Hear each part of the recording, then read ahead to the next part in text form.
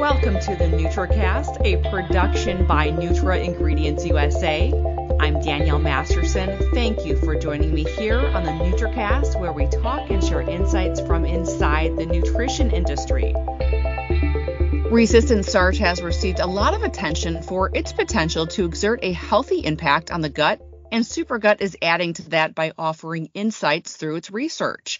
In 2021, Dr. Chris Damon joined SuperGut after spending 5 years leading the Gut Health, Microbiome, and Functional Food Initiative at the Bill and Melinda Gates Foundation.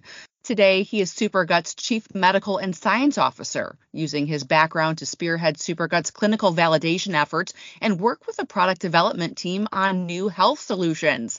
Joining me now is gastroenterologist Chris Damon. Hi, Chris, and welcome to the NutraCast. Hi, Danielle. It's great to be on. Great to connect. It is great to have you on, too. So SuperGut has a clinical trial that validates a growing body of evidence showing that resistant starch can transform the gut microbiome. But before we get into all that, why don't you tell us what exactly resistant starch is and how it works?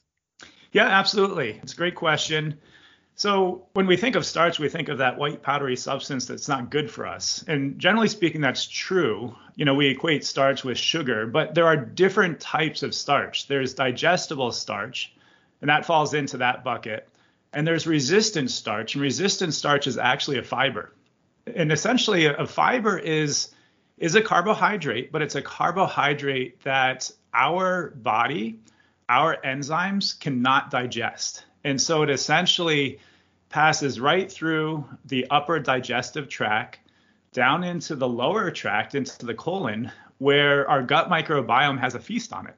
It's a prebiotic, and it helps all of those little microbes in our gut, our partners in health, produce substances that are really critical to our health. Substances like the short-chain fatty acid butyrate that have incredible effects on our metabolic as well as other aspects of our health. And so how would, the average consumer know how to differentiate the different kinds of starch? In terms of the different types of starch, you can kind of put them into two different buckets. There's resistant starch and there is digestible starch. And digestible starch is just like any other starch or sugar. It can be digested. Resistant starch is basically resistant to that digestion. In terms of, looking at a label, a food label, if you wanted to determine between the two what that particular food has more of, you can essentially just look at the fiber versus total carbohydrate, and that will give you a sense of it. It might not break it down into those terms, but that's essentially what those terms are capturing. Okay, got it. So, Chris, how does resistant starch help transform gut immune and metabolic health? And what's the role of the gut microbiome in all of this? Yeah, so resistant starch makes it down to all those little microbes in our colon and lower gut. And the microbes, they essentially munch on those fibers and they create different substances. And one of the key substances is something called butyrate. And butyrate has many effects on the body, both within the colon, but also in small amounts gets absorbed into the bloodstream and so has effects throughout the entire body.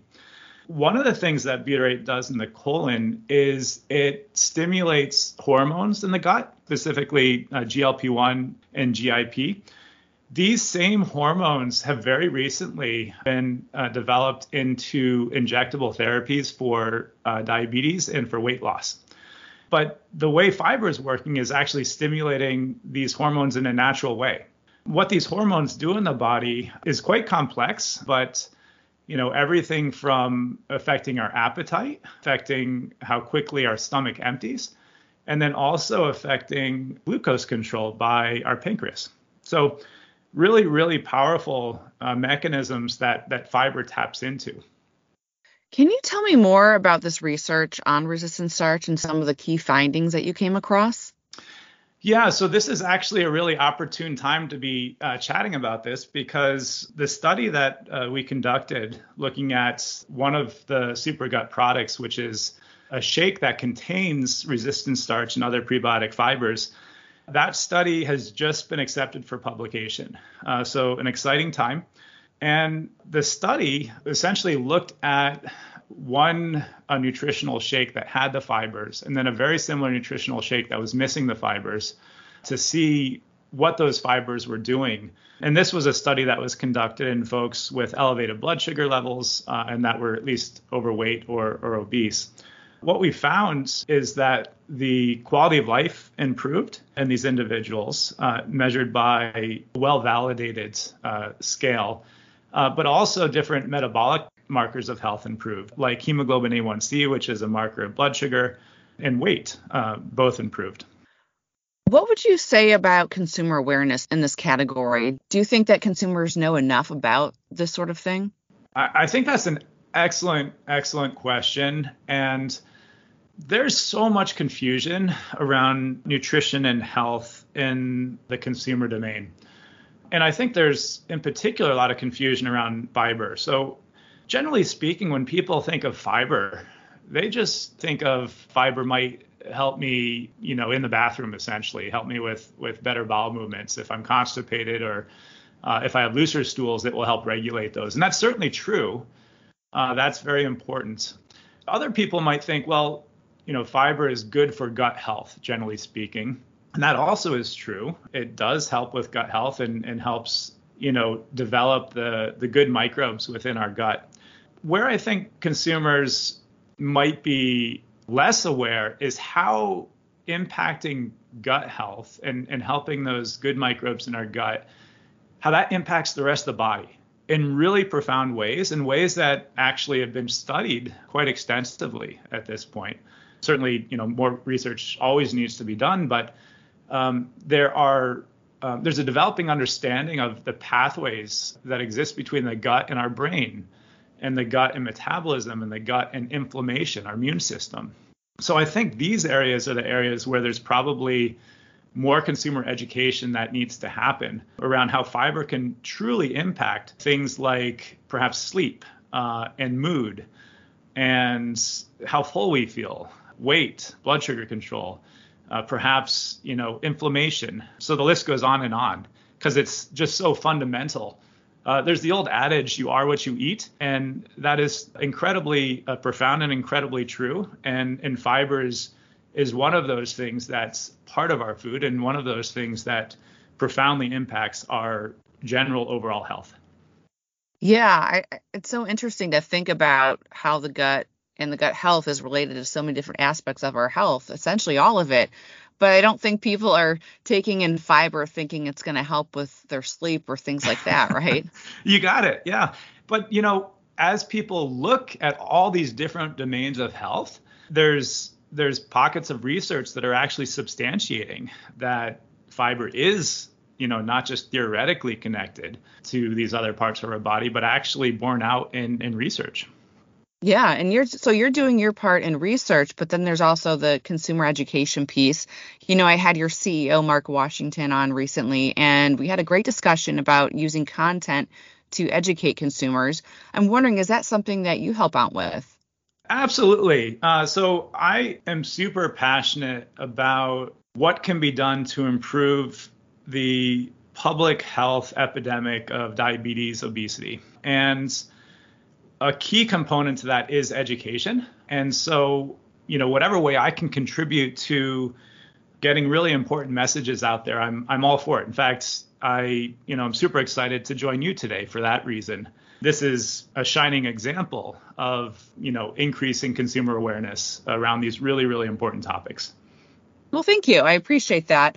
I'm not really big on TikTok, but I know that Supergut is. Are you on TikTok? Is that something that you do personally and put out like your own messages, or how do you feel about that from a doctor's perspective? I know there's a lot of physicians that are on TikTok. I know there's also, a lot of opinions around TikTok and the role that it fills within education. I think that there's great utility to TikTok to reaching consumers done in a responsible way. I personally am not currently on a TikTok channel, but I will say that Supergut does very much lean into TikTok, and I think that's an important part of our overall messaging. Definitely. So as you kind of mentioned earlier, Supergut's clinical trial paper was accepted for peer-reviewed publication, in diabetes, obesity, metabolism. So congrats on that milestone. When can we expect to see that paper? Yes, so you can actually go on to the Diabetes, Obesity, and Metabolism website right now and find the paper. And just one other thing to say on the paper, and a really critical piece is it's undergone peer review. And that's a really important part to it being accepted to an academic journal. And what that essentially means is other experts within the field have read every single word very deeply within the paper and provided their feedback and critique. That goes through several different rounds. And so then the final product is one that is much more refined and addresses maybe perhaps some of the missing pieces. So in terms of ongoing research, there's always ongoing research that's happening. And currently it's happening in two different forms. One is working with other experts in the field that have perhaps read or heard of SuperGut and think about, well, how might this apply to the population of individuals or patients that I see on a regular basis? And so one example is a study that is about to launch at Pennington Research Institute in Baton Rouge, Louisiana, in a clinic that is serving folks with morbid obesity and as a pre-bariatric surgery measure. And so that study is about to launch. Now, other types of research that are happening are small pilots that we conduct, looking at the products and different quality of life aspects like sleep and food coma and things like that. So these are smaller efforts, but actually a previous effort that we did, a small pilot that we did, was presented at the American Diabetes Association last year. It was looking at one of just the fiber blends in healthy individuals on blood sugar control. And we showed a 30% decrease in the blood sugar spike that happens after having a meal that's high in sugar. So these efforts are always ongoing at SuperGut, always very much leaning into the importance of research. Research is so important. I'm wondering, out of all the research that you've conducted throughout your career, what would you say would be the most significant or that stands out the most to you? That's an interesting question. I've